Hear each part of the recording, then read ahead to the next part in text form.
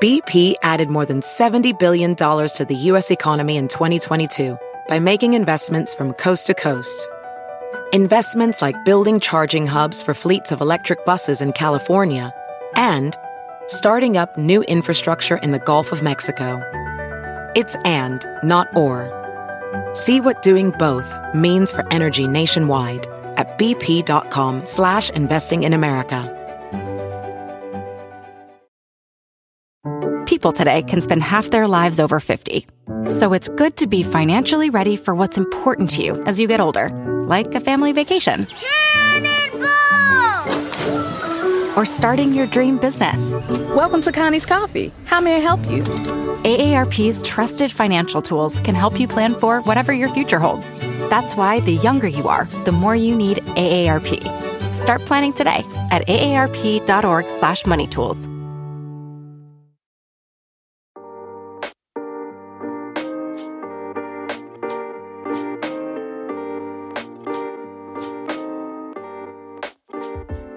Welcome to the Diversity Remix. I'm Charlie Echeverry. And I'm Jesus Chavez. Today's episode, a hodgepodge. Diversity headlines from the last few weeks. California just mandated a first-of-its-kind diversity law that makes it illegal to not have diverse people on corporate boards. Is this a good thing to do, or is it an Orwellian moment? The term Latinx, despite popular media's attempt to the contrary, seems to not be catching on with the very people it's meant to define. Should we keep trying for this new catch-all phrase, or should we put it out of its misery? Anonymous diversity ratings are now part of job ratings websites. Does this shine a light on places that need diversity help, or does it reduce diversity to an oversimplified report card that dumbs us down? And Uber, Ben & Jerry's, and EA Sports all made bold moves in the diversity arena in the last couple of weeks. Are they courageous or cringy? We'll have a look. These and a whole host of provocative items on this episode of TDR. But first, Jesus, I want to thank our sponsor for this episode, the Metaphor Club. Good folks over at the Metaphor Club. The idea of the Metaphor Club was really simple: to create a space in the heart of Los Angeles, the heart of Leimert Park, African-American district, that was unapologetically creative and unapologetically Black. So this is really about creating a co-working space that was a community where people could come together to work, but also to laugh and have community, and really create spaces where artists, entrepreneurs, nonprofits, community activists could gather. That was the genesis of the Metaphor Club. We know those guys out there. We've actually used their facilities for a number of things, not the least of which was actually to start this podcast. So we really think it's an incredible operation out there. And obviously you can join, you can do your work there, you can do creative sessions, writing rooms. Now, over the course of COVID, they've been shut down. But as of this podcast, when folks are hearing this, they'll be open, obviously with some restrictions. So it's best to go check out their website at themetaphorclub.com. That's themetaphorclub.com. Really great folks, a great share space, very creative location, opportunity to record podcasts, to do special events, or just do your work in a place that is very diverse and, again, right in the heart of the Leimert Park Pan-African Arts District. So really great spot, and we thank the Metaphor Club for their sponsorship of the Diversity Remix. So Jesus, we've got a lot on our plate today. This is kind of a new thing for us. We're trying to taking a stab at this idea of a hodgepodge, right? There's a bunch of different headlines that hit in the last couple of weeks in the diversity landscape, and we want to tackle a few of them and just kind of go through them in no order in particular. So kind of a new thing for us, but where should we start? Why don't we start with the California mandate of corporate board diversity, right? By the way, part of the reason I think for the hodgepodge is the reality is there's so many things going on. So many topics that really are in this intersection of politics, of business, of culture, that I think this week, as we looked at it all, like, you know what, rather than trying to pick one or two, why don't we kind of try to go through all of these? But this is, I think, a really good starting point when we look at this mandate that just got signed very recently. So California Governor Gavin Newsom signed a law requiring publicly traded corporations headquartered in California to appoint directors from underrepresented communities to their boards. This is actually the first law in the country to dictate the racial makeup of corporate boards. That legislation he co-authored will require people from underrepresented communities to have at least one seat on corporate boards in California by the end of 2021. So it's really, really recent, and it goes into effect right away. By the way, I think it is worth sharing that this was actually inspired by its first of its kind legislation in 2018, so just a couple of years ago, that required publicly held corporations headquartered in the state to diversify their all-male boards, something that has faced legal challenges from conservative groups. So this is not necessarily new for California. It just obviously steps it up a notch in terms of doing this kind of requirement. But we talk a lot, obviously, in this podcast that relates to representation of many times of these communities, especially as it relates to comparing them versus the population, is a topic that a few podcasts ago we talked about specifically in the sector of marketing, right, and advertising. And when you looked at that, remember that we discussed for African Americans, for Latinos, significantly underrepresented, not only in the industry overall, but especially as it went up to more of those leadership positions. But when you see a headline like this, Charlie, I definitely have mixed feelings. I know you do. So why don't we start with that? What was when you first read this headline, what was your first gut reaction when you saw it? Yeah, I'm getting to be pretty predictable, aren't I? I was not a fan of the headline. I think when we talked about it, actually in the TikTok show, in episode, whatever that was, 3 or 4, we talked about TikTok. And in general, I think, and even in that case where there's sort of at least the semblance of a national security concern, even then we have reservations of the government stepping in to dictate things to private enterprise, right? In this particular case, that the level of national security hasn't been broached to my mind. Of course, it is a nationally important subject, but we're not at that particular level. And nevertheless, we're still having the state of California in this case literally make it illegal to have a certain kind of board. That's what it fundamentally is. I don't like it. It just automatically kind of, to me, has that sense of overreach. It also brings up for me a lot of interesting questions because it's based on statistical representation. So my questions is always, okay, well, what happens once we reach that? Does that mean that the law just dies? Does it go away? What happens if there's an overrepresentation? Like in a couple of our shows, we've talked about in certain sectors, like in the advertising industry, there's actually an overrepresentation of Asian as an example. So does that mean that the Asian piece doesn't apply in this case, or that it does only to a certain point? So I think that those kind of questions are brought up to mind almost instantly. I also think that, there's going to be, challenges to this from a constitutional perspective.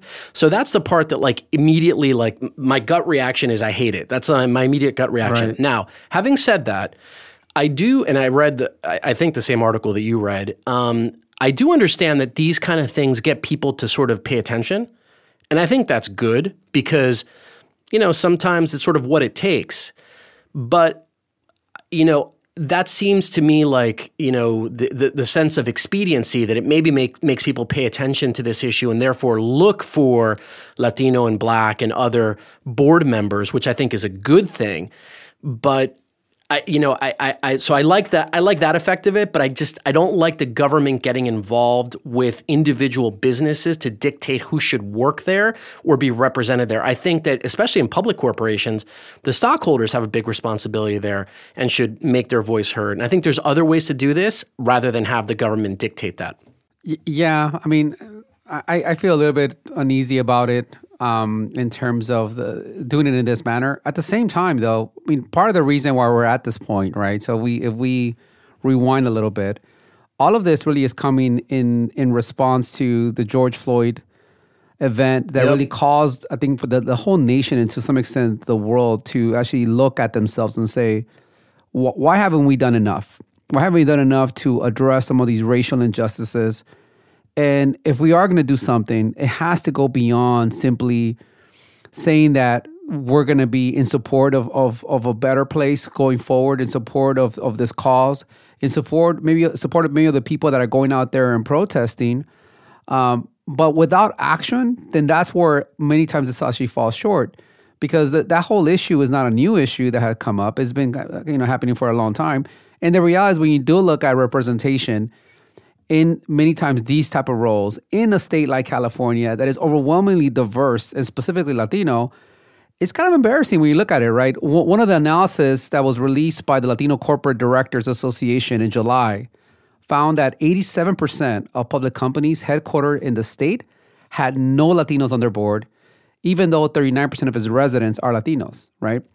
And only 16% of those companies had at least one black board member. So 16% of the companies had one black person. This is California. California. And almost 9 out of 10 had no Latinos, even though the state is basically half Latino. Correct. So when you see that, obviously there's something wrong there, right? That's beyond underrepresentation. So part of the challenge that we talk about, and as a matter of fact, when we spoke in our last podcast, we talked about this dynamic between, or this balancing act between legislation, governance, and for also social platforms. Right, yeah. and even having how it impacts innovation, how it impacts companies being able to just operate in the way they want to operate. And while it makes me a little bit uncomfortable that it's done in this manner, the reality in some cases, without these kind of mechanisms to force the issue, it just may not happen for a while. Yeah, and look, and that's the part that sucks is that when 9 out of 10 boards don't have a single Latino, that's no longer a case where you just don't have people that are qualified. They're just not trying. They're not. And that I understand 100%. I mean, we've talked about it. We talk about it a lot in our advisory work, the fact that you have to kind of change your watering holes. You have to, it's work to go and find, hey, if you've gotten your last 10 people from X channel, you're going to have to go to Y channel. It takes work and effort to do it. And if this is a mechanism to get to that point, like I said, I'm happy about that. But it just seems like, I could think of other examples, right? It's like, it seems like a pretty intense tool to get that kind of outcome, because I don't want the government or the governor in this particular case mandating the construction of individual businesses. I just don't think that's within the domain of the state government to do. I understand that there's a positive benefit here and that it gets people to pay attention. What I'm curious about is like, why do we have to be at this point where, again, on that stat, it's 9 out of 10 public companies don't have a Latino on their board in a state that is like all Latino. Why does it take this level, to get the government involved in order for you to pay attention? I think the reason it takes that is because the reality in most of these organizations, and it's part of it's human nature, right? We tend to be comfortable with those that we know, right? One of the things that we've heard a lot as it relates to representation, especially in the search for talent that is diverse, is always the question, well, I don't know where to go. I don't know where to find them. Consistently heard that. All the time, right? You and I were part of a company of where the majority of the employees, probably 80%, maybe more higher than that, maybe 90% plus, were Latinos as a startup. Funny enough, how in every single role, or in a lot of different roles, we found, and by the way, Latino. we weren't 100% Latino because we did have representation that were Asian, Middle Eastern, African American, kind of across the board. But we had white too. Yeah, and white too as well. But the reality is we could somehow find talent that was diverse in pretty much every single function, but yet when you go to many of these organizations, they're like completely at a loss, right? So I think that's part of the dynamic. And by the way, I don't believe for a second the idea of like we're looking for, we just can't find qualified candidates, or there's a dearth of qualified candidates. I think in 2020, there's an inability of you to actually, the fault is on you to be able to find those candidates, not that the candidates don't exist. Right. I just think it takes effort and work and a strategy and a plan to actually achieve that. And I don't think most companies really take that part seriously. Yeah, it takes a concerted effort, right? Because the reality, even if you have zero ill intent, I can definitely see a situation where your board is entirely made up of people that are within your network, people that are either friends, colleagues, people that you used to work with, people that were maybe investors. And I can see how that group will look all the same kind of profile, the same kind of person, same kind of shade, right? The fact that in California we had to do this for women as well, sort of speaks to the issue that, if you are, I'm sure a lot of the, all boys club that happens very easily. And I think those things can happen even with zero ill intent. Yeah. And the reality is I think this becomes a mechanism to force the issue.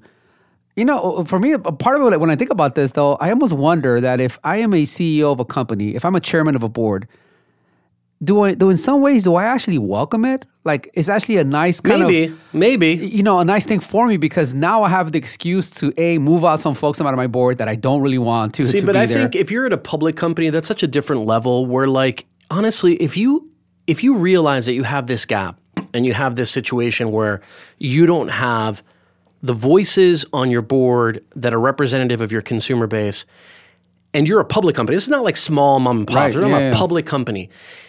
the fact that you haven't done anything about that, I mean, I just think about it from my standpoint. If I was a CEO, you've been a CEO, I have not, but if you've been a CEO, the idea of like, hey, I'm going to make somebody the champion of this initiative. Like, hey, Samantha, Bill, Bob, whoever it is, you're in charge of really driving this outcome. We want to change the people we're talking to. We want to go make relationships with new partners that can surface the kind of talent we're looking for.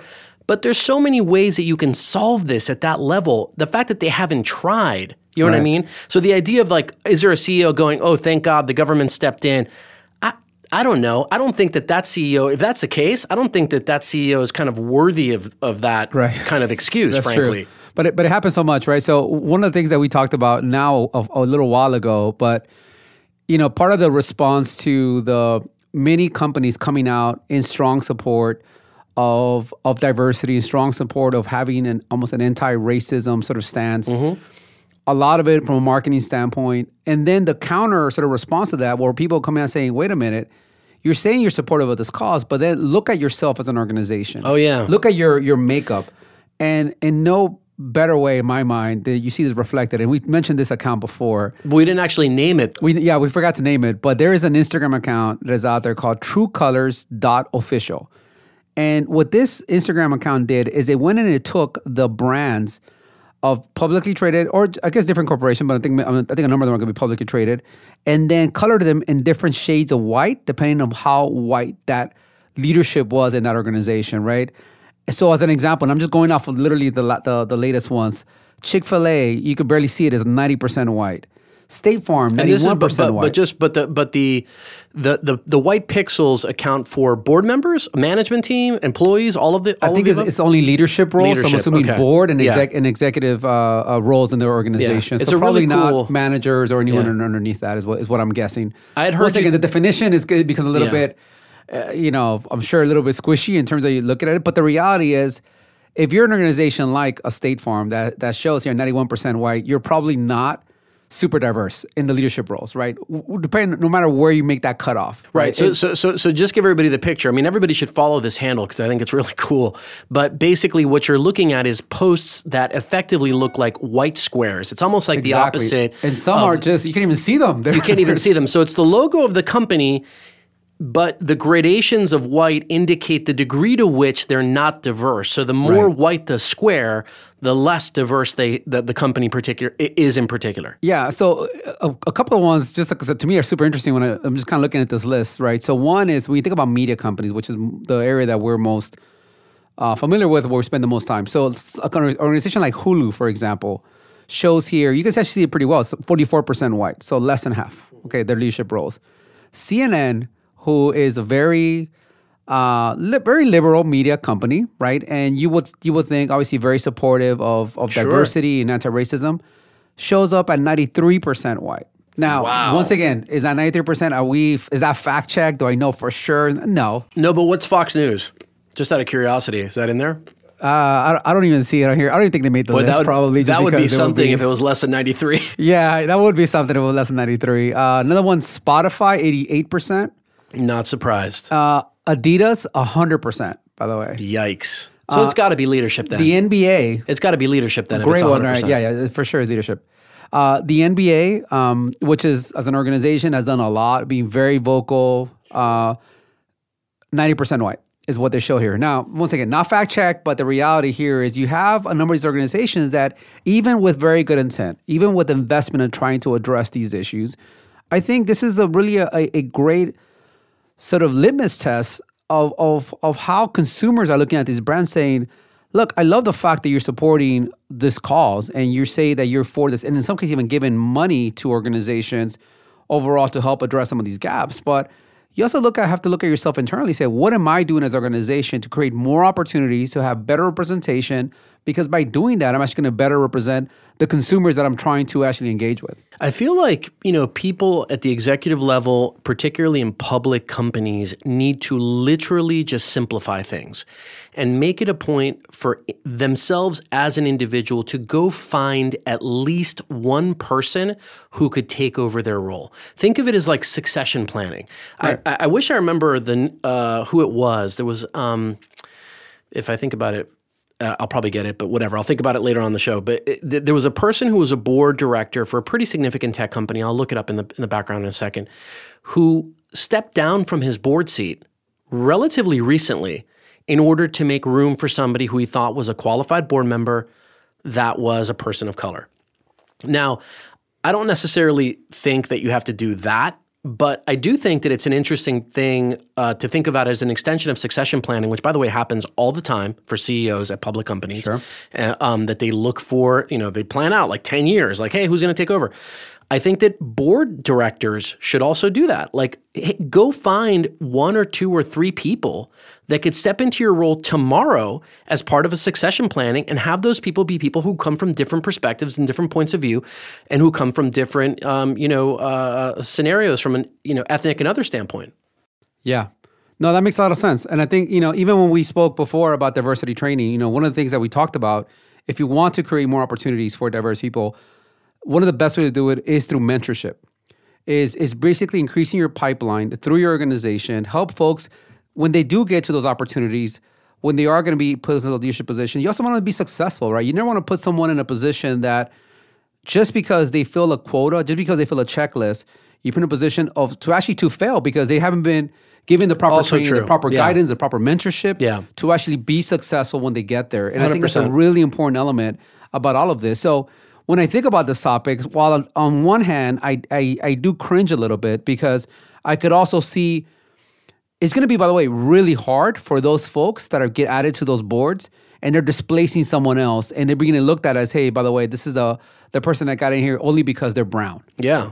And that's a tough position That's to be the in. downside of that's the affirmative thing that action. Yeah. I think in my career, I always was very hopeful that I never got an opportunity only because of the color of my skin, sorry.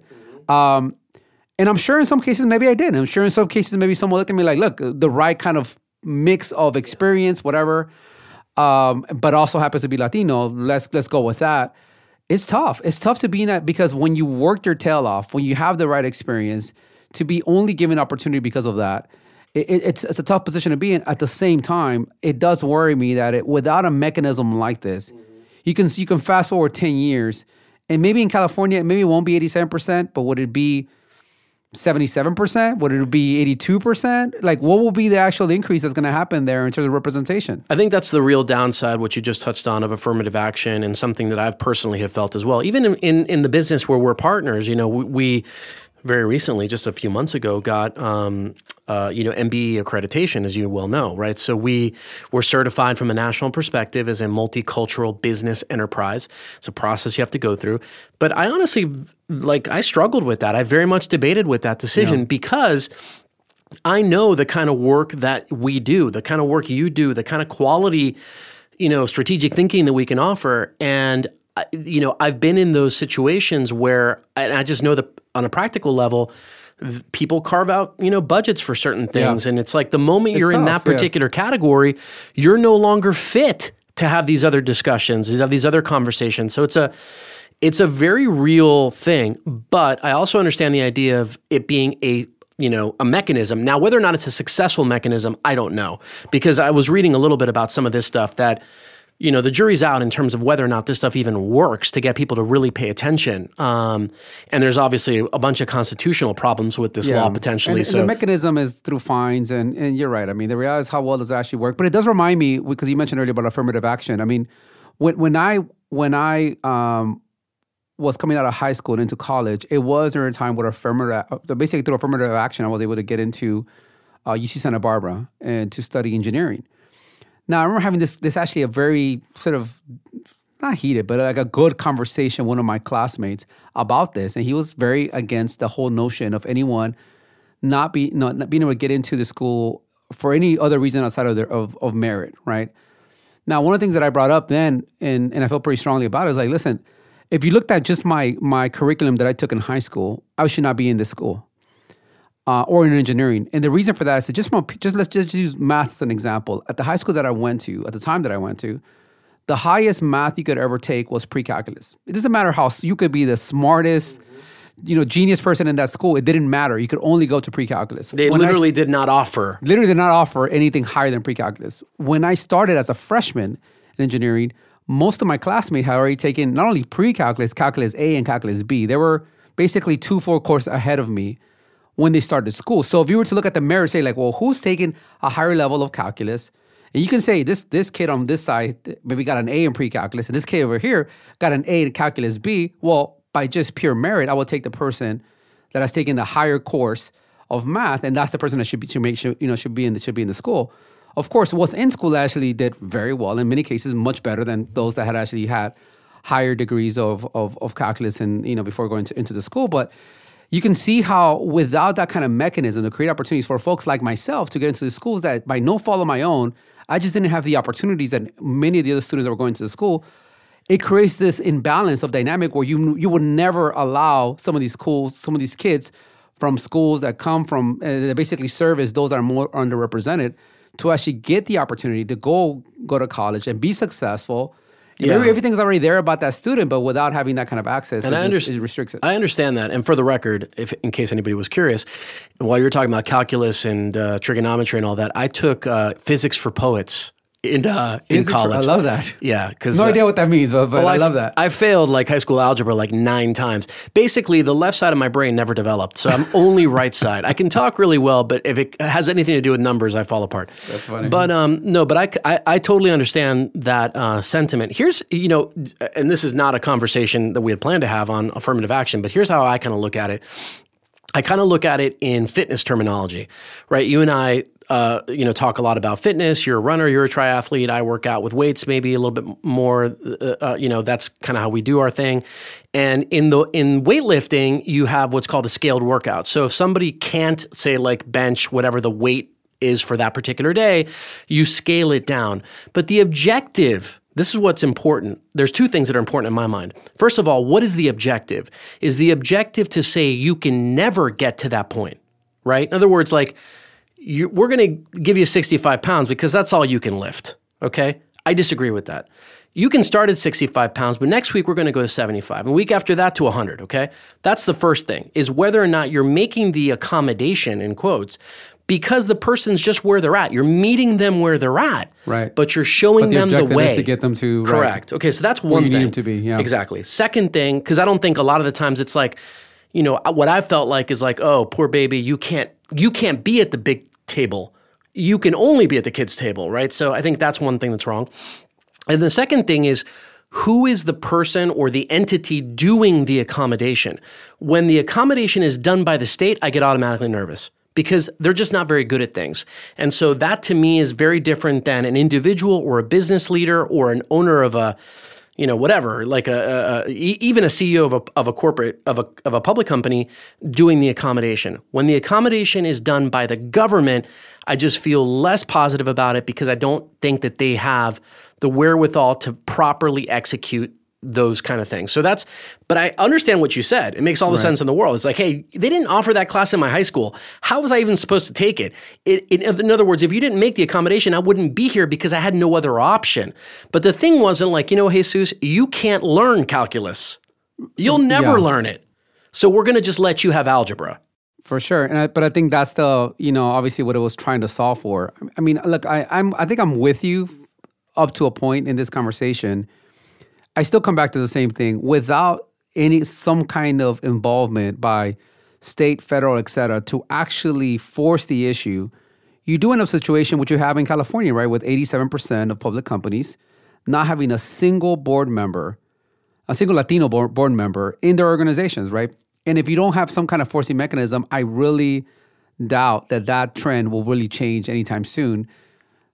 And I think it's unfortunate it has to happen that way sometimes. And maybe to your point, maybe you do that for a few years. After a while, you don't need it anymore because you've sort of course corrected the situation.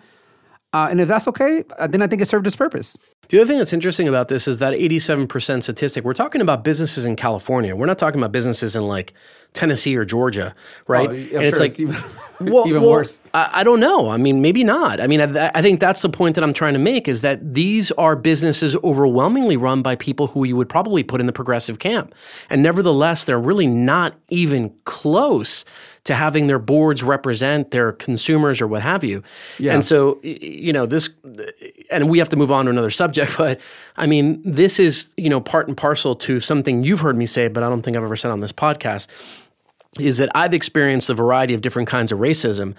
The racism of, kind of malice where you get into a fight with somebody like physically, and I got into a bunch of physical altercations when I was younger because of my race and who I was. And I grew up in a very undiverse part of Florida in my high school years. But you could kind of hug it out with people. And at the end of the day, I still have good friendships from people that like I disagreed with at the time.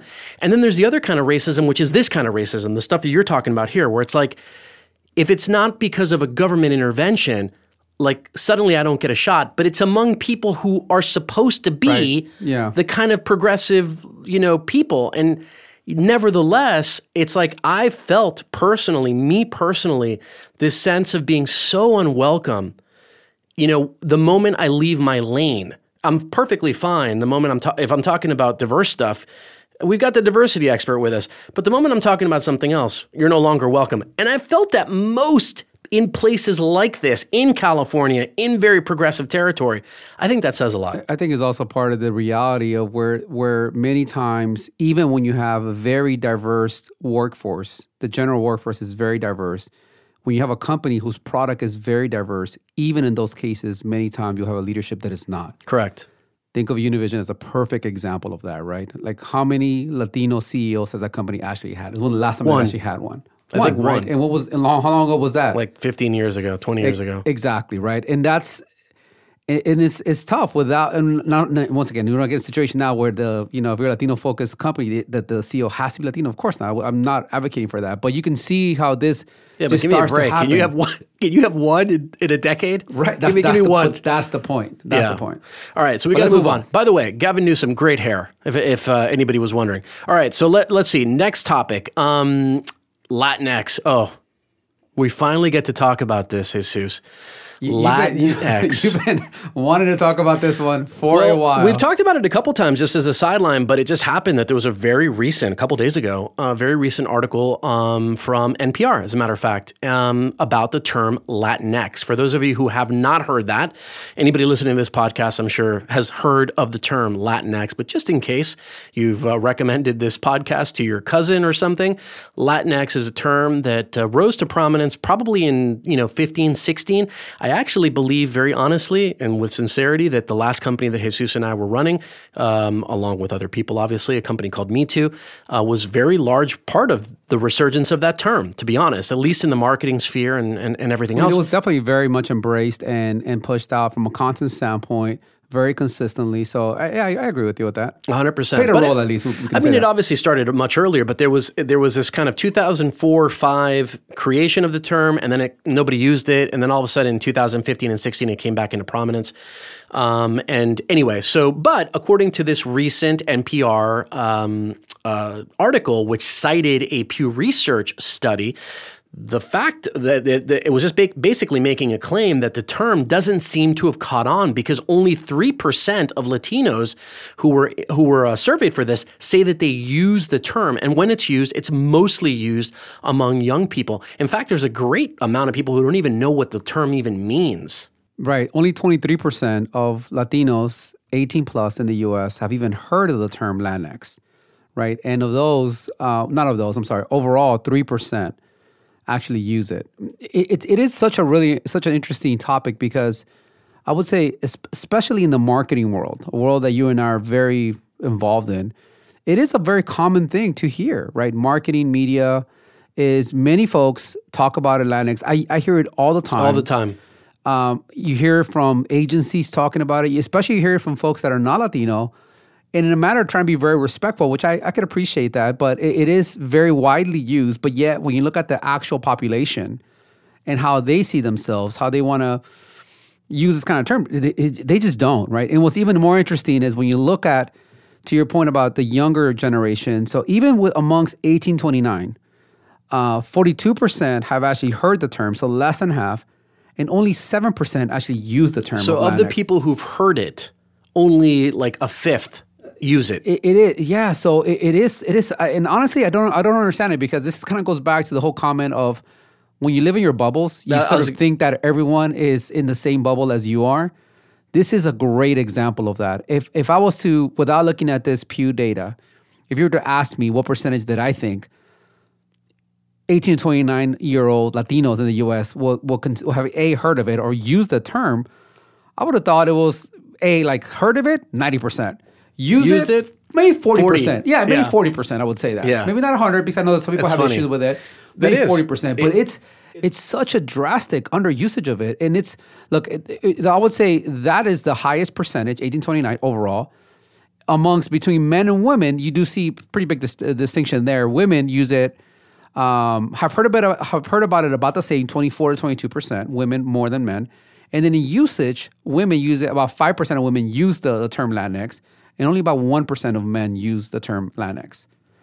So I could see, and even that I was shocked by it, because I would say, look, I could get it from a perspective, if you're a woman, Latina, and the fact that when we refer to a group of Latinos, we use the male version of the term, because that's the way that it's said in Spanish, right? So I can understand from someone that may feel excluded from that, especially think about it as a woman, that would say, I feel more comfortable, like, why does that have to be the male version of it? Why can't we just say Latinx so that it can mean to either group, either male or female? But even amongst that group, only about 5% use it. And honestly, I don't know what to think. I definitely want to know your thoughts on it. I think you know mine. But I think that this also falls into the category of things that are discreetly American Latino things, because I think if you go to Panama or Ecuador or Colombia and you talk about Latinx or whatever, people are going to look at you like you're insane. And that's because, for the most part, there's a clear understanding that languages have genders, right? English doesn't have a gender, which is what makes it does, yeah. Right. What makes it tricky is in English, where we're talking about things and there's, basically the language is sort of neuter. But in Spanish, things have gender, right? So you would say, coffee is el café. It's masculine, where something like, agua, right? La agua is feminine. That doesn't mean that there's an inherent benefit to either masculine or feminine. It's just that the language has that gender built into it. And the default for plural is always the male version of the word. Or when it applies to people too, right? Even the word human, right? If you were to use the plural, humanos, you wouldn't say humanas, you would say humanos, right? It's like, but it incorporates, it's saying humans. Right. The word humans translates to a gendered masculine noun in Spanish, because that's the way the language is constructed. So this is decidedly an American Latino thing. That's I think number one. I definitely want to give my perspective, but I actually want to hear yours first. I want to hear what your thoughts are on this. A, I guess the term, and then B, not catching on. I think on the term, right? So maybe we should talk a little bit about the why that has come up, and we're kind of already touching on it a little bit. First of all, I think for those that may listen to this and are not as familiar with what the difference between Latino versus Hispanic, and both terms are used quite a bit, right? So Hispanic tends to be used for anyone that is tied to the language of Spanish, right? And more obviously tied to Spain in this case. In the case of Latino, it's really more tied to anyone that has roots out of Latin America. So someone like from Brazil, a great example, who would speak Portuguese would not be considered Hispanic, but would be considered Latino. And I do think that while for a long time Hispanic was almost like the default way to identify a group of folks that were, that had roots out of Latin America, I feel like the term Latino has definitely taken hold and seems to have taken over. And that's basically the more predominant sort of usage of a phrase of how to describe this group. Now, so the history here is really more tied to, I think what some communities feel that has been a discrimination against them, right? Whether it's women, whether it's LGBTQ, maybe even Afro-Latinx folks. And it's almost like a way to counter that argument that it has to be the male version of the word that sort of is all-encompassing, that doesn't quite reflect these other folks that don't directly see themselves in that term. So when I first heard the term Latinx, I didn't know what it meant. I had to look it up. Well, you didn't know how to pronounce it either. I didn't know how to pronounce it. I didn't know what it meant. Latinx? I was Latinx? more confused, not offended by any means, but because I am in no way a purist as it relates to the language. It was way more to do that I just didn't understand what it meant. But once I understood the why and how in some cases some people may feel like they are being excluded from the term, that it doesn't fully reflect them, well, it doesn't come natural to me, right? I will never call myself Latinx. I call myself a Latino. But at the same time, it actually doesn't bother me at all. This is one of those terms where this is there's certain fights that I'm willing to fight and sort of stand on principle. This is honestly just not one of them. And which is part of the reason why it surprised me so much, why some people, A, have not heard of it, or B, just will never use the term. I may fall into the camp where I myself, I would say Latino, but I find myself saying Latinx when I refer to a group, I refer to a group or more than, when it includes male and women. And I think that's an appropriate usage of it. I also, and maybe, folks might be surprised by this, I actually have no problem with the term at all. But I am more of a purist about these things, right? And again, you have numbers and other people have numbers and words. I just have words, okay? So for me, I take language very seriously. And I think that, it's important to understand what things mean. And then if you want to make them mean something else or you believe that it does, that's up to you. But words do actually have a meaning. And you've already touched on some of this, right? The word Hispanic literally refers to the Spanish language, right? So Mexicans and Spaniards and Cubans are all Hispanic, right? So we have that in common because they share a tongue. The tongue is Spanish, right? Latino is about a geography, not a language. So you've already touched on that.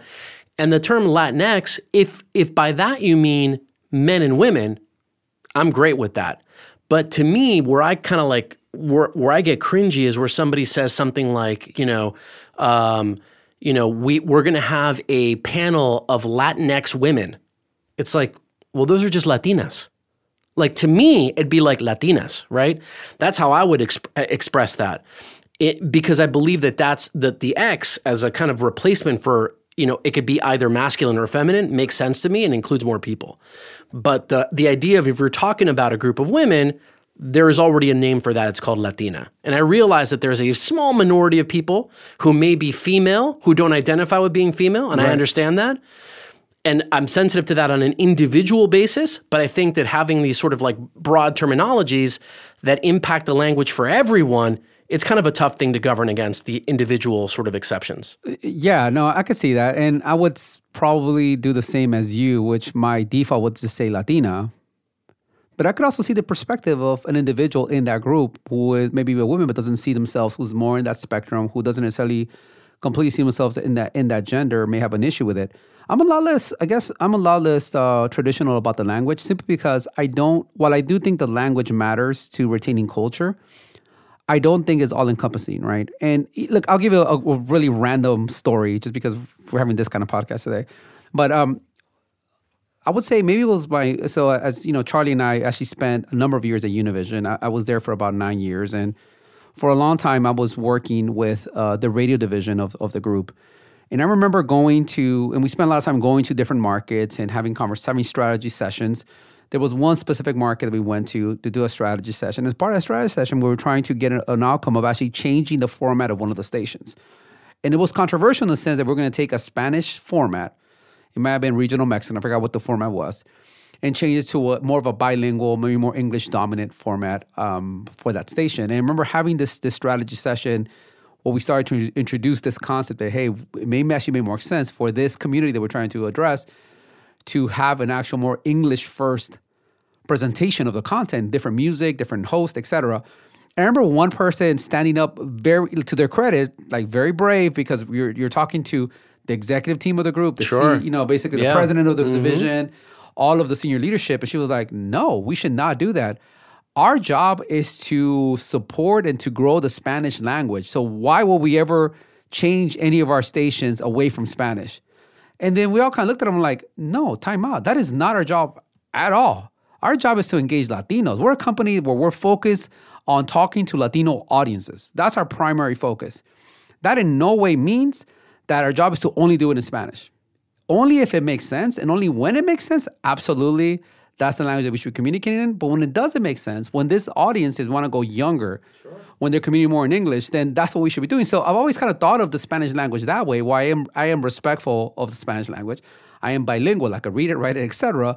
I'm also not so traditional about that. It has to live up to the same kind of rules, because when we're speaking to your point, this is not a Latin American conversation. This is a U.S. conversation. Yes. And to a U.S. conversation, some of the words that we use and choose to use, or how we define ourselves, are going to be different. And by the way, words that don't necessarily make sense as much to the Spanish, to more Spanish people or folks that actually are from Latin America. I think of the word Chicano that was very popular back in the 70s and 80s, right? And that by itself, that word had a massive sort of change from what it originally meant. It was originally used as a very derogatory term. It was sort of retaken back, given a very different context of what it was. So I think that happens with language and how people identify themselves. So that's why it actually doesn't bother me that much. But it surprises me so much that how little is actually, gained traction amongst the broader community. Yeah, I'm definitely more, and I understand everything that you said. I definitely am more of the mind that, in order for us to have a conversation or be able to actually exchange ideas about something, we have to agree on the lexicon we're using means something. It's like, on some level, it is kind of like mathematics in the sense that if you write out an equation, we have to agree with the values of the things we're writing out, right? And if I say one thing and you believe it means something else, then we're not going to be able to actually have a conversation.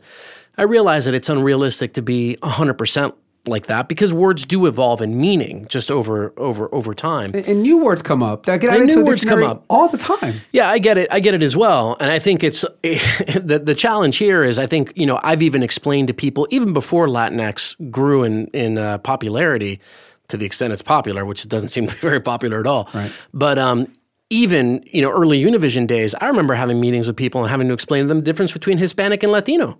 Yeah, for sure. And Chicano occasionally. So now we have another term which has very little adoption that we now have to add into the vernacular. And I can't tell you how many times in the beginning of an engagement, I've been asked that question. And I always am so appreciative when people ask me that question, because I know it takes courage to do it. It's kind of the dumb question to ask, but they ask it anyway. And I really appreciate that when they say, what the hell do I use? Right. And I think in certain cases, having all of this variety of terminology, which means, to me, it means something. I think I can make a very strong case of why it means something, but maybe people would disagree with my interpretation. All it does is confuse people. And I think that's not a good thing when we're trying to advance a proposition. So, I'm not against it. I'm okay with it. I think it's fine, but I also would be perfectly fine if it died on the vine too. You know what I mean? The indicator is more that it's going to die on the vine than it's taking hold, because now it's been around for a little while. And looking at the data set, once again, from Pew, the one that also stands out to me is that when you look at, even by language, English-dominant Latinos, what you would think would be the ones that are going to be more attuned to actually embracing this term, because they're probably less traditional about Spanish language, even for them, less than 30% have heard of it, and only 3% of them have actually used it.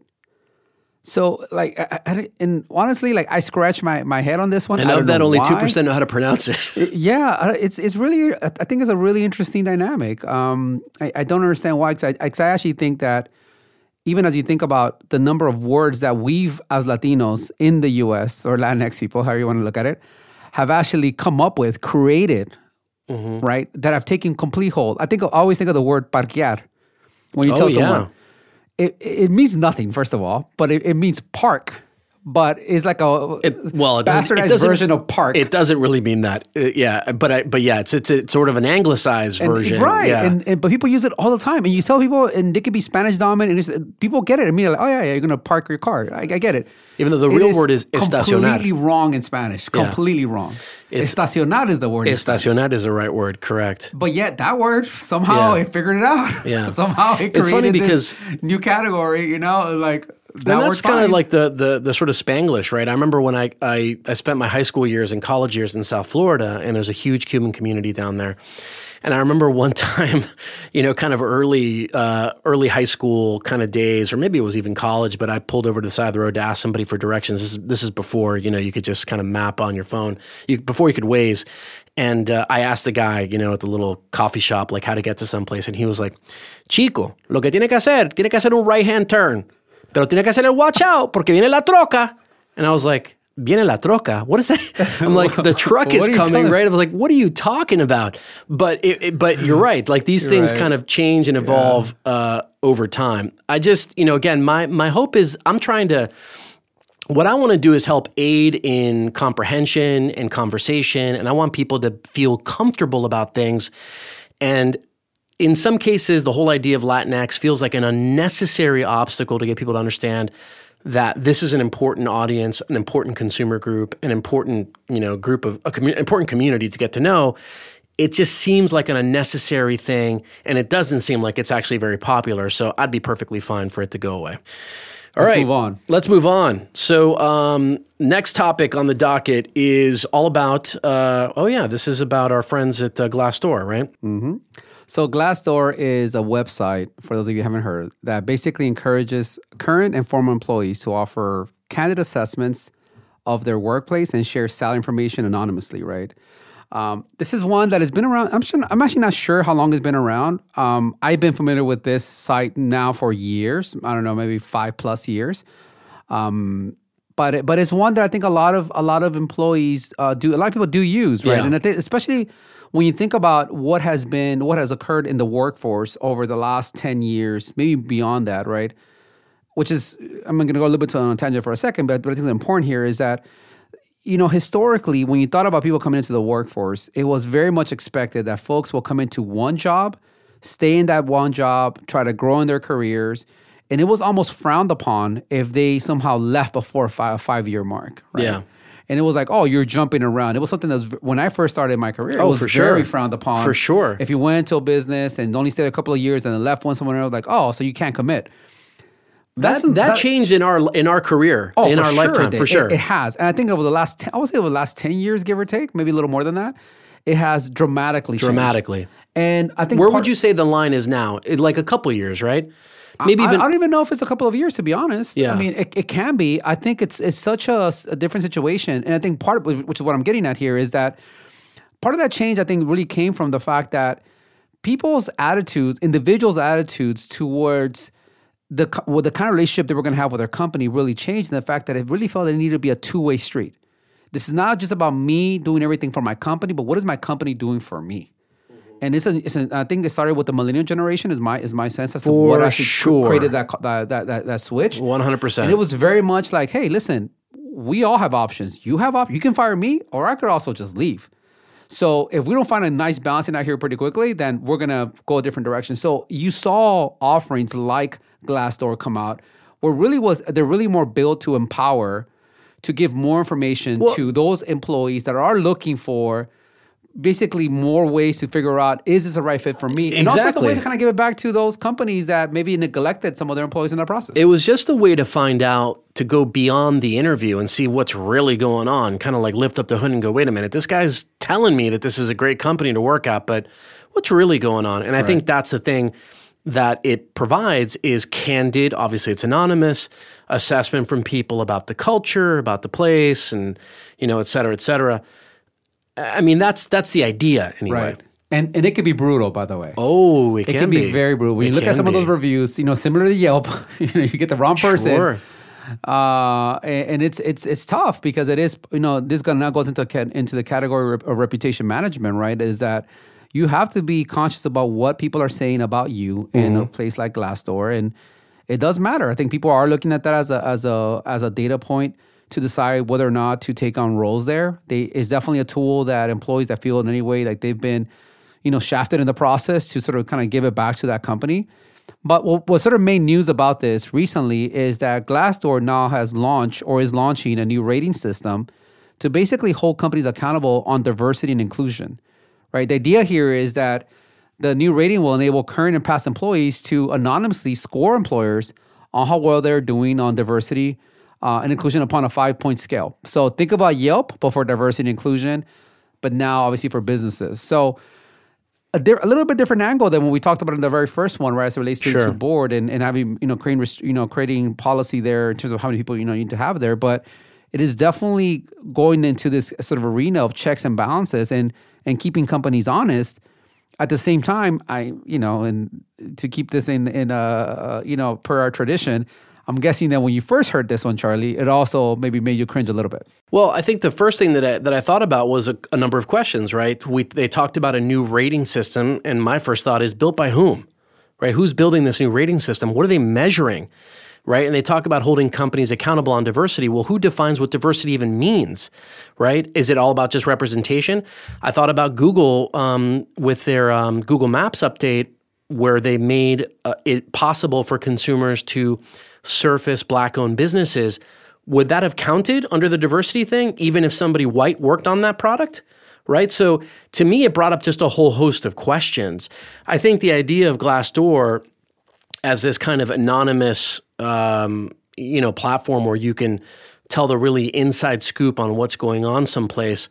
Look, I think that's fine. I definitely think it's most people who are going into a new job are going to check it out and see if there's any flags that come up there. But when I hear about these kind of new rating systems that have been developed, I want to know what the heck it is. And what's clear to me also is that it leaves diversity of thought and opinion completely out of this equation. So by everything that I read, at least, so it could end up with having, 100 people inside of a company that all look different but all think identically. And to me, it's like, that's not diversity. So maybe to unpack a little bit of the questions you just raised, one is who comes up with the scale? What does the scale mean? There isn't really, look, I think the things that makes it kind of interesting in their approach is very much the same challenge that any kind of rating system for businesses at scale tend to have, right? You think about Yelp, or it's not about who came up with the scale, is that what the scale is. Sure. And how people interpret what that scale is. And what's being measured. And the interpretation is at the individual level, but it becomes more and more interesting at scale. So the second that I put in a 1 through 5 scale about diversity and inclusion, one of the challenges is that, well, what my definition of diversity and inclusion is versus your definition may be very different. But the more and more it happens, the more and more people go and rate things, the more it actually starts to hold actual value, right? Because in the same way of Yelp, going to a 4.5-star restaurant versus a 3.5-star restaurant or 2.5-star restaurant, part of it is very subjective in terms of what do I consider a 4-star restaurant versus what someone else will. But the more it happens, the more people do it, all of a sudden it becomes currency. And that currency is relative to each other. Yeah. And I do feel that the more volume you have, the actual more legitimate it becomes, even if the interpretation at the individual level may actually vary. I have no doubt about that at all. I think that's exactly how it will work. It'll be like somebody will have 4 stars and somebody will have 4.2, and they won't even care as long as it's got more than 4. I think it'll be like more diverse by its very nature. But again, my questions are always about how are we constituting this and what is it that we're actually trying to advance? I think that it could be very noble or it could be short-sighted. And, I don't know enough about these kind of rating scales. I thought about it this way, though.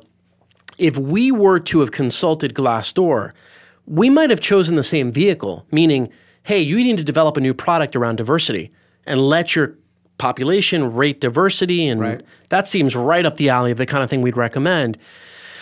But I believe that the way that we would have recommended it would be something that's broader, that has, different sets of kind of KPIs, if you will.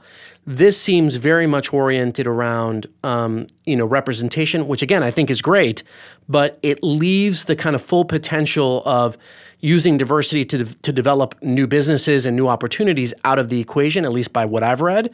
And so to me, I think that that's what makes it a little bit short-sighted. I think it's fine. I think it'll continue, and maybe it'll even help people make decisions on where to work. I just think that it's fairly arbitrary of how they're setting some of their definitions up. Yeah, what I see. By the way, just to kind of tie it back to what we just talked about a little while ago, is we were just talking about the Instagram account True Colors, right? And when I mentioned that a company like, was it CNN that I mentioned? CNN at 93% white, is that white men? Does that include women? What if half of that staff is actually LGBTQs? Does that not make them diverse anymore? Well, you see what I'm saying? Like, so there's so many different ways to sort of segment that out.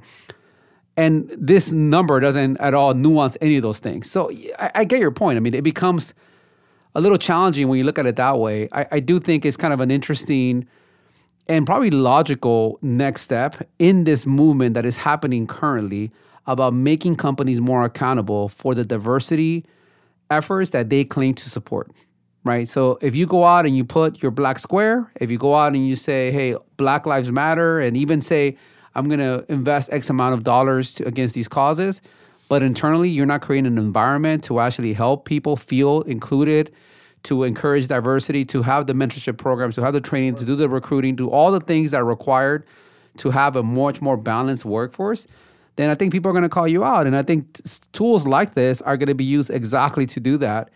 And this is the part where, once again, when we discussed before, I think you could look at the forces that are going to create the change sort of twofold. There is government, there's policy, there is legalities, right? A little bit of what we started the conversation with the order from Gavin Newsom. And then there is consumers and employees. This definitely falls squarely in the consumers and employees, but it is definitely a tool that I think will make an impact on how people think about themselves, how they govern themselves, how they operate, that should hopefully have a more positive outcome, even if, to your point, the tool that's being used may not be the best tool for it. Maybe a little more of a blunt object to actually make the change, but I think it can create change. That's what it feels like. I mean, I would love to see, the KPIs here be things like succession planning, mentorship, things like that.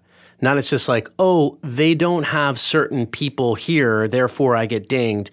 I just feel that ultimately may be true and it may be wrong, but it doesn't really lead us anywhere. And so I'd like to see more of the kinds of KPIs, and frankly, maybe even, when you join a board, have that be part of the equation, that you are going to mentor someone, that you're going to go, try to source someone to succeed you from one of these communities.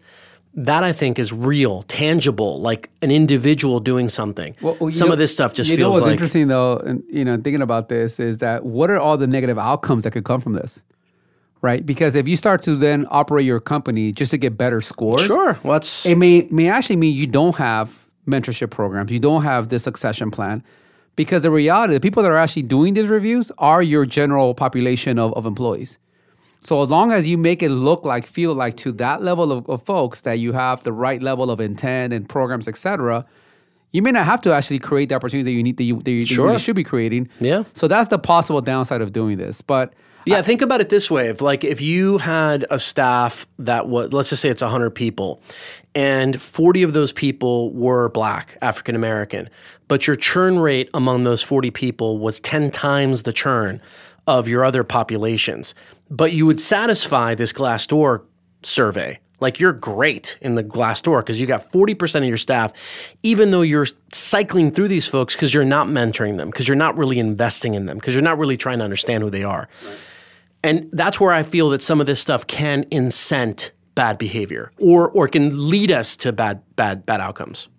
Yeah, and I think the way that gets then balanced is that, and you hope that the responses that you get to the ratings of those companies comes from both those diverse employees and also non-diverse employees. And in that, hopefully some of those folks that maybe are feeling like they're being churned and not create opportunities for themselves are also active in creating the scoring. And I think that then gives you a much more balanced and better, hopefully, score of how that company or what that company is actually doing. 100%. Okay, so let's move to our kind of speed round here. We've got some news from our friends at Uber, Ben & Jerry's, and EA Sports. All of them made some pretty bold moves, at least as it relates to diversity. Specifically, Uber launched a new ad campaign, which the headline was, "If you tolerate racism, delete Uber."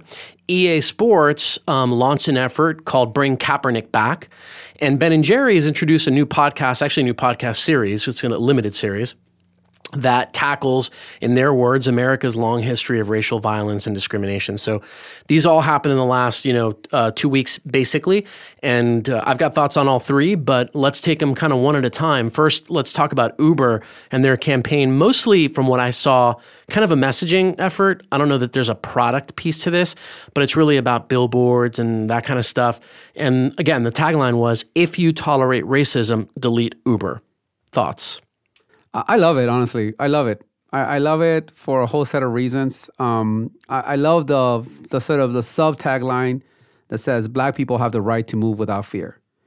Now, if you think about some of the challenges that have been reported, and especially when you hear Black people explain their experience in dealing with any kind of public transportation, taxis, Ubers, etc., I've heard it plenty of times, and myself, I haven't had that experience, but the whole notion of getting passed over, feeling like you're just not being serviced the same way other people would be serviced, I think is extremely unfair. And this notion of actually taking an anti-racism approach, that I think sort of goes to the point of actually trying to drive change. Now, I recognize it's a marketing campaign. Let's be perfectly honest. No, they do have some additional elements to that campaign, but it starts with a marketing campaign, which is all about public awareness. But I like the immediate stance of saying we're not only going to be supportive of these efforts, but we're going to try to do our best in the platform that we have and in the context where we could actually influence to take real steps of being anti-racist. And to the degree that someone is racist, then they don't belong in our platform. They don't belong in our business. And I think it actually speaks a lot to what they're trying to do. I mean, I don't know what the stats are for even employees or drivers of Uber, how many of those are African American or Black or diverse for that matter. But I got to believe if it probably feels pretty good to hear that your parent company is taking that kind of very public, very, to some extent, proactive stance at actually trying to be anti-racist. I think there's maybe a difference between what you just described, which are all of the things that have happened historically that should be addressed, and what Uber chose to actually make their campaign say, because I think those are different things,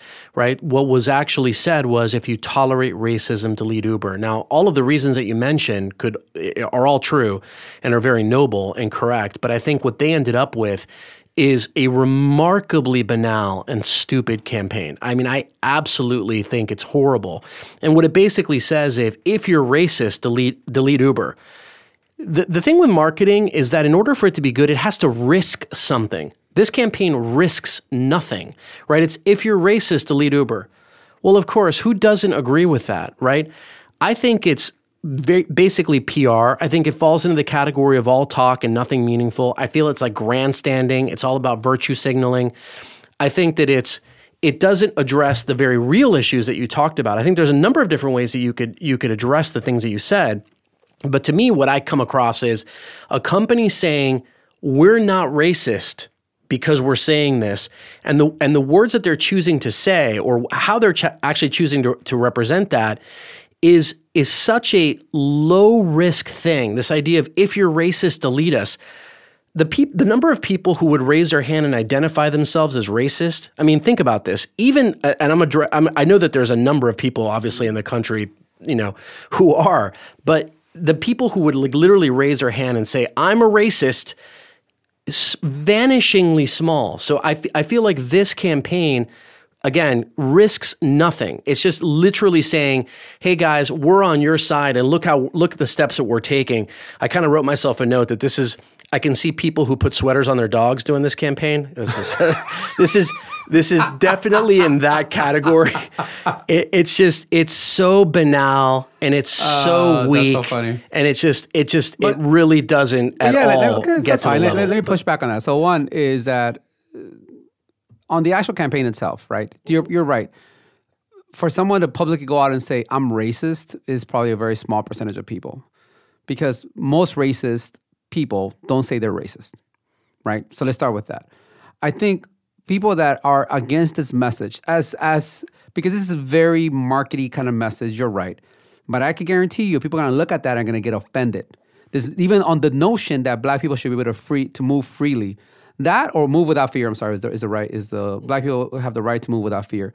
That's going to offend some folks. This is going to be the same, well, all people should have the right to move without fear.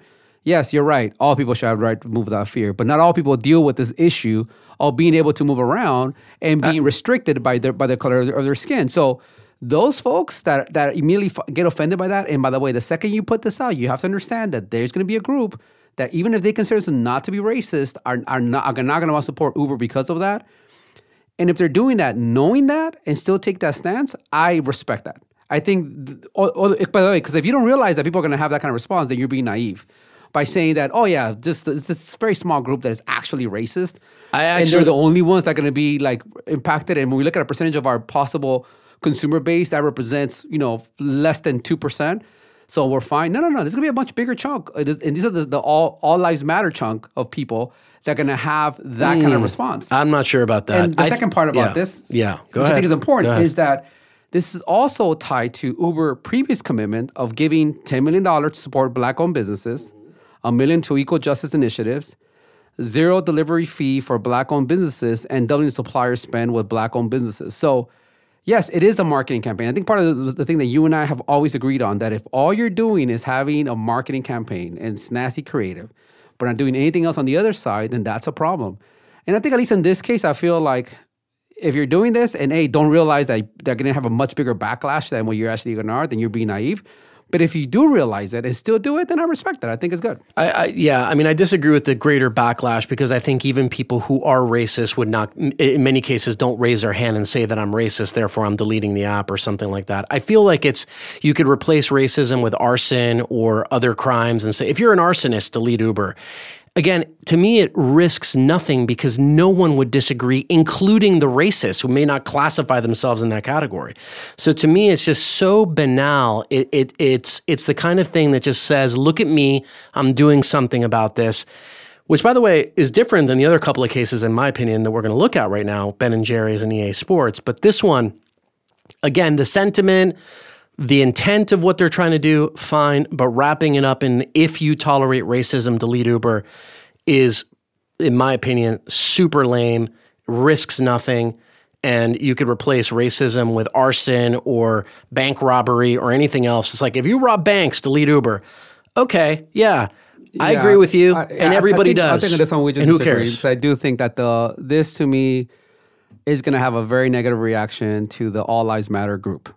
People that are, and we're not talking about the organization Black Lives Matter, but the sentiment that Black Lives Matter, the anti-sentiment of Black Lives Matter, I think will have an issue with the messaging. And maybe they can ignore the first part, but that second piece, which I think is super important, I feel like they will react to it. And look, maybe you're right. Maybe this is, look, we have seen plenty of perfect examples of just marketing messages that completely miss the point, that doesn't risk getting to your point.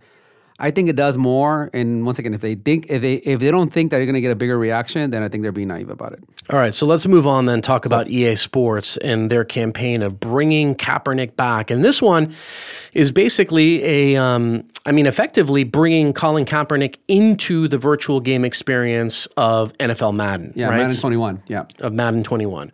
So that for the first time ever, you as a player of Madden 21 can actually select Kaepernick to actually be on the team and play, and so basically participate in the actual game experience. So your thoughts? I give you mine first last time. What do you think? Wait, you did? What happened? Yeah, I think I did. I actually think that in this particular case, it's a legit effort. I think it's actually very cool marketing. I think it offers real value to consumers, meaning that I'm playing a game. I can bring in an athlete who's very much in the news, who has actual statistics, who has actual verifiable football skills that I can put to the test in my particular gameplay. So I think that it's definitely on brand for them.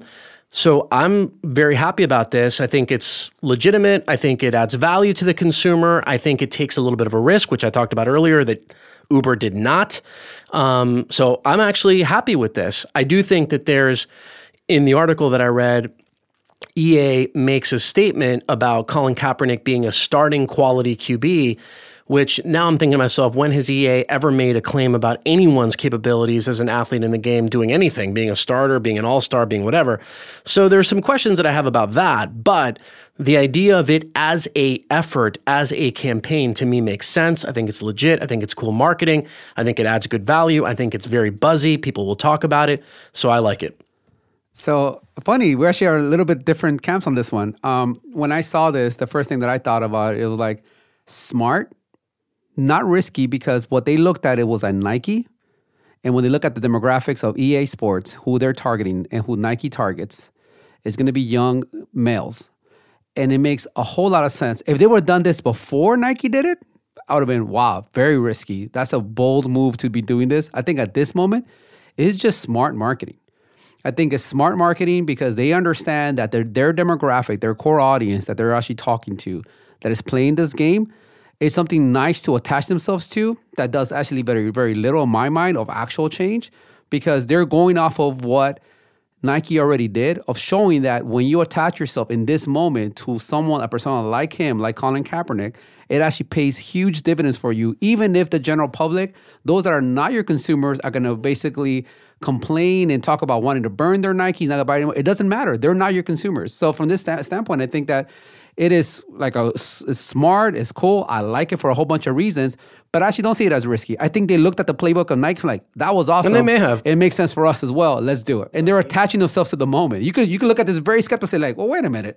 You're not really doing it because you really believe he's a starter, right? You're doing this because you know this moment matters so much, and you're doing this as a way to be able to attach yourself to the moment, knowing that you're not really risking that much because Nike already proved to you that by doing that, it actually increases your sales. So I have a much more skeptical view. I think it's cool as someone that actually plays NFL, 20.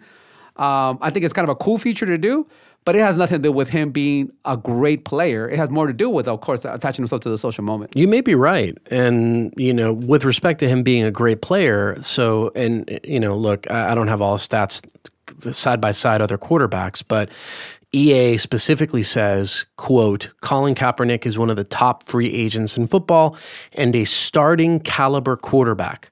The team at EA Sports, along with millions of Madden NFL fans, want to see him back in our game.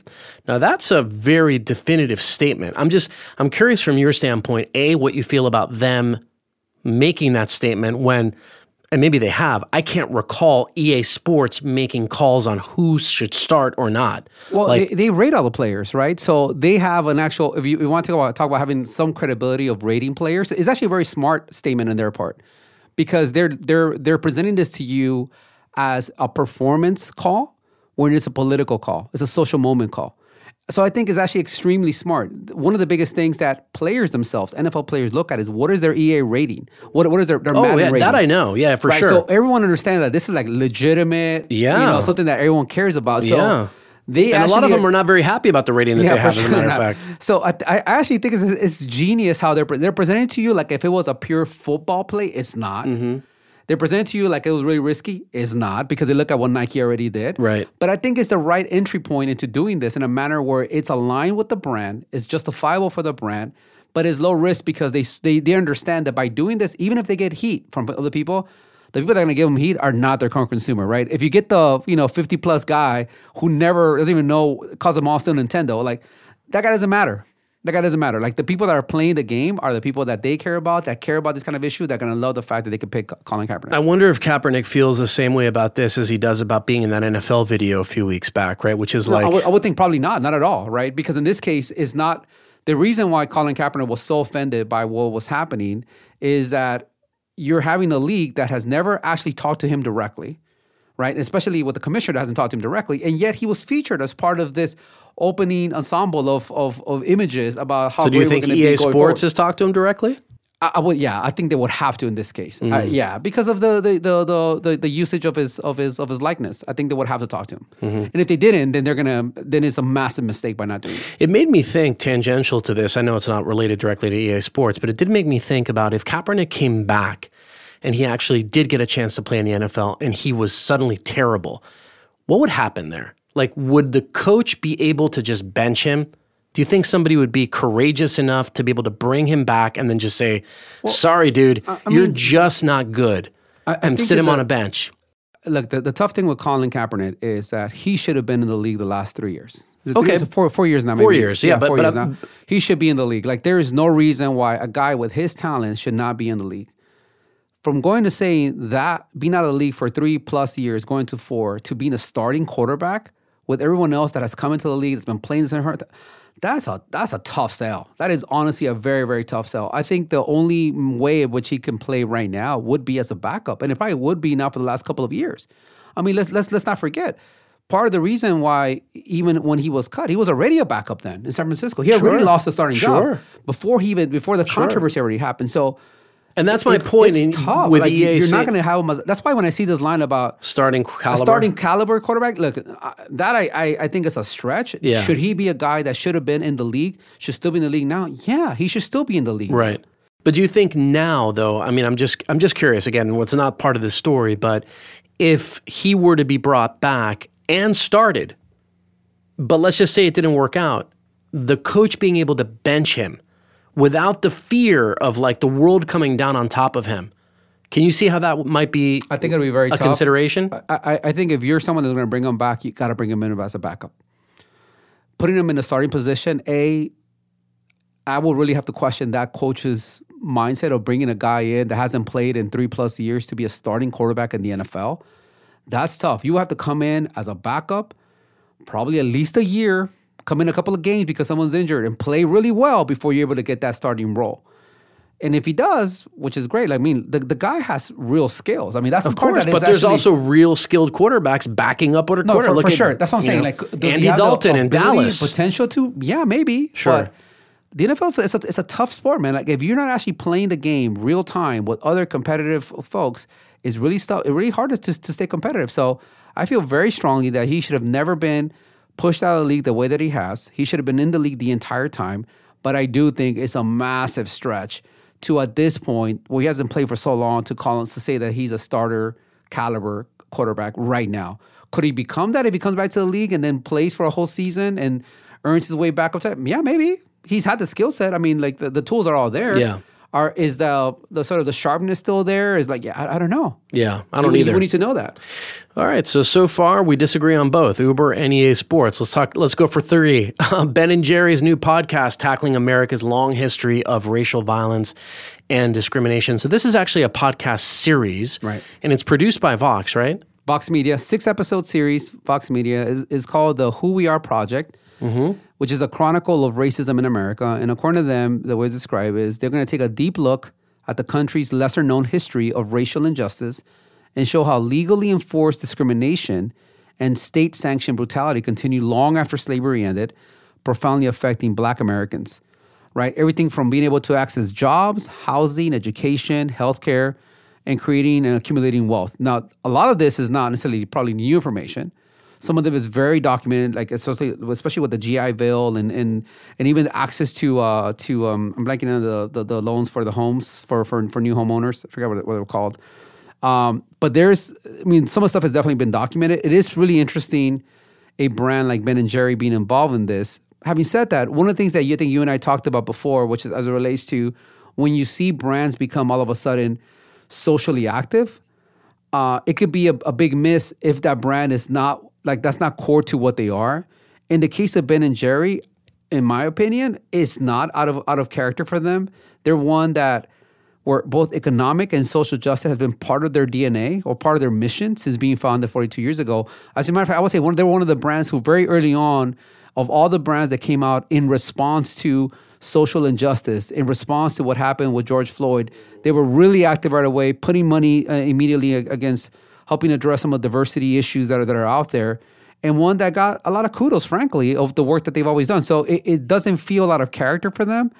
But I'm curious about your thought about this kind of series being co-produced by this kind of brand. Yeah, I think this is 100% on brand. I think it totally makes sense for Ben & Jerry's. I think it's valuable IP for their consumers. In fact, it's kind of like sort of ho-hum for me. It's very little surprises, low on the risk factor because that's kind of what you expect from Ben & Jerry's.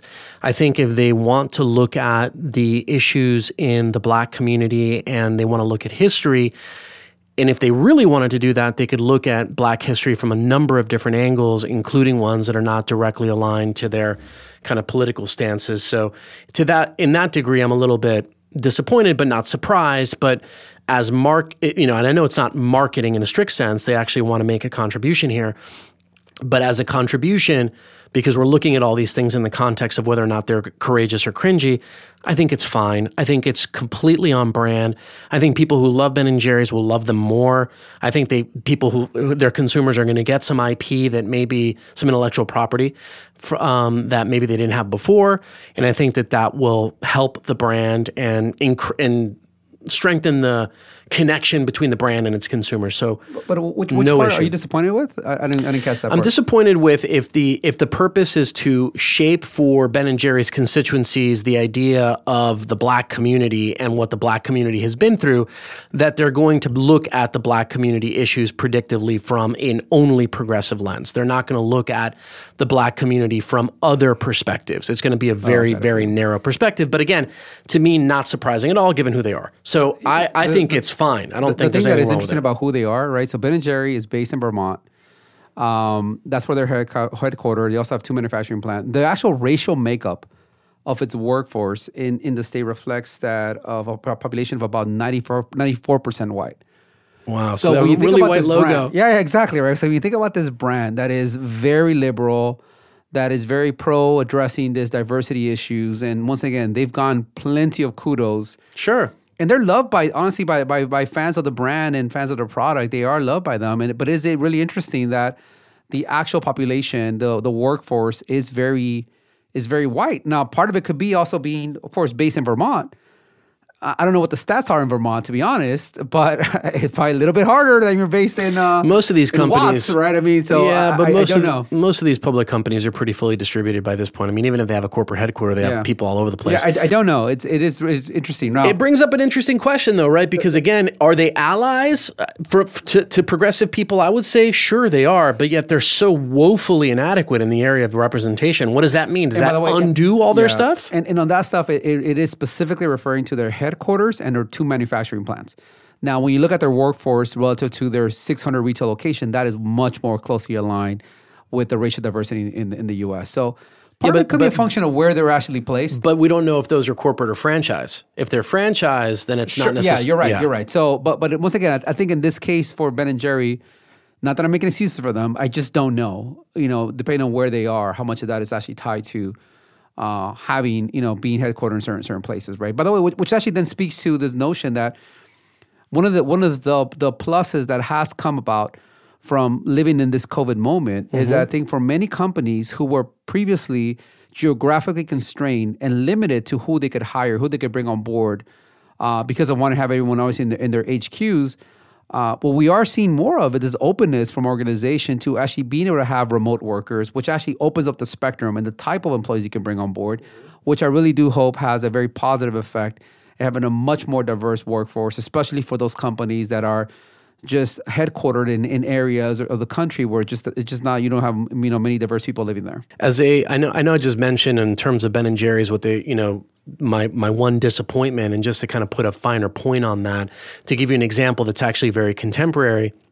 There actually is a documentary film that's recently hit iTunes. It actually came out prior to that, but it's called Uncle Tom. It's got a very provocative name, and it's an oral history of the American Black conservative, and it tracks basically historically voices, all the way from back to Frederick Douglass to the modern day, who have been, conservative voices in the Black community, and their perspectives and their ideas and their stories.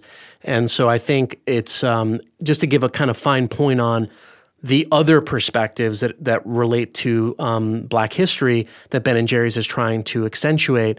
That's my sort of, example of where perhaps it could have gone. I don't expect that to, from them. And again, I have no problem with what they've done. I think it's exactly on brand, and it adds a value to their consumers. But that's kind of to put a finer point on sort of where my disappointment was. All right, fair enough. All right, Jesus, so quite a show, Hodgepodge. We covered a lot of different things. Fun show. Any last words, departing wisdom? We covered quite a variety of topics here. I think the biggest thing that sort of my takeaway when I think about this is sort of the need for leadership to really be proactive of thinking about how to address their workforce, how to create opportunities for diverse voices to actually help them be better companies. And the balancing act between, if you don't do it yourself first, if you don't create the mechanism internally, then you're either going to end up being forced by consumers, by employees, and then potentially even government.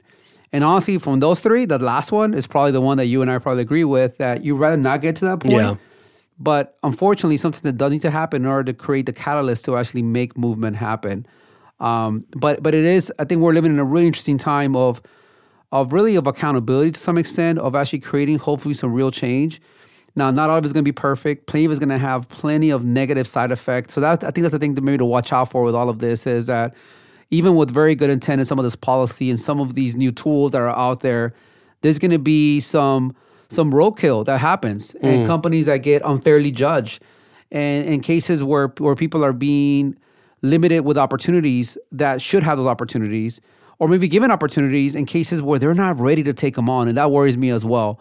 Because when you may be the first Latino or African American on a board, but you don't have the background, unfortunately, you're not only just representing yourself, but you're representing a whole demographic. Of course. And that's the part that does concern me in these kind of situations, that you may have people all of a sudden in places where they're going to fail. And to what degree are people putting them in a position actually wanting them to fail as a way to justify why they shouldn't be doing that? And that does worry me.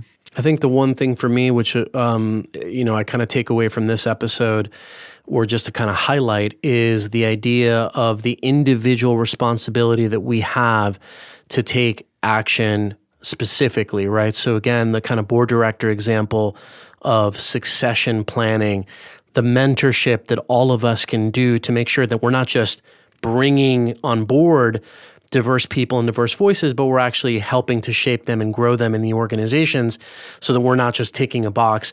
I think those things are very important, and they're things that are hard work and they require effort. And but nevertheless, they're things that I think are meaningful and can make for a better community and a better world. So hopefully that's something that we can begin to focus on. All right. Well, thank you very much for listening, and we'll see you again next time.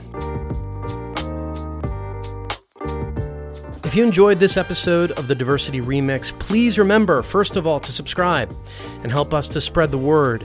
Tell your friends, family, coworkers, and give us a 5-star review. We're available on Apple and Google Podcasts, Spotify, and everywhere else you get your listening fix.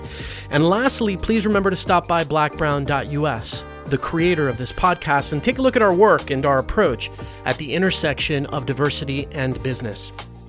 The Diversity Remix is produced by Leo Gomez, with production services by Jose Manuel Durquidi and Luis Diego Carranza and our friends at Juan Diego Network. The Diversity Remix is a production of Black Brown.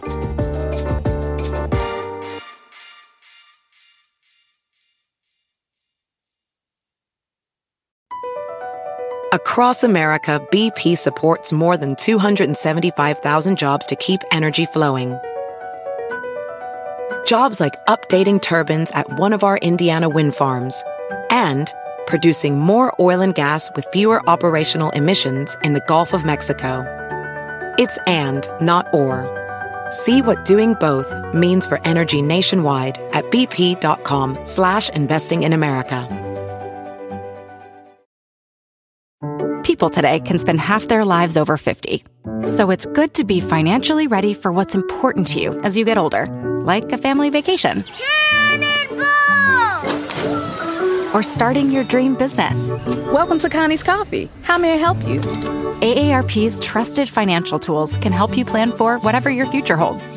That's why the younger you are, the more you need AARP. Start planning today at aarp.org/moneytools.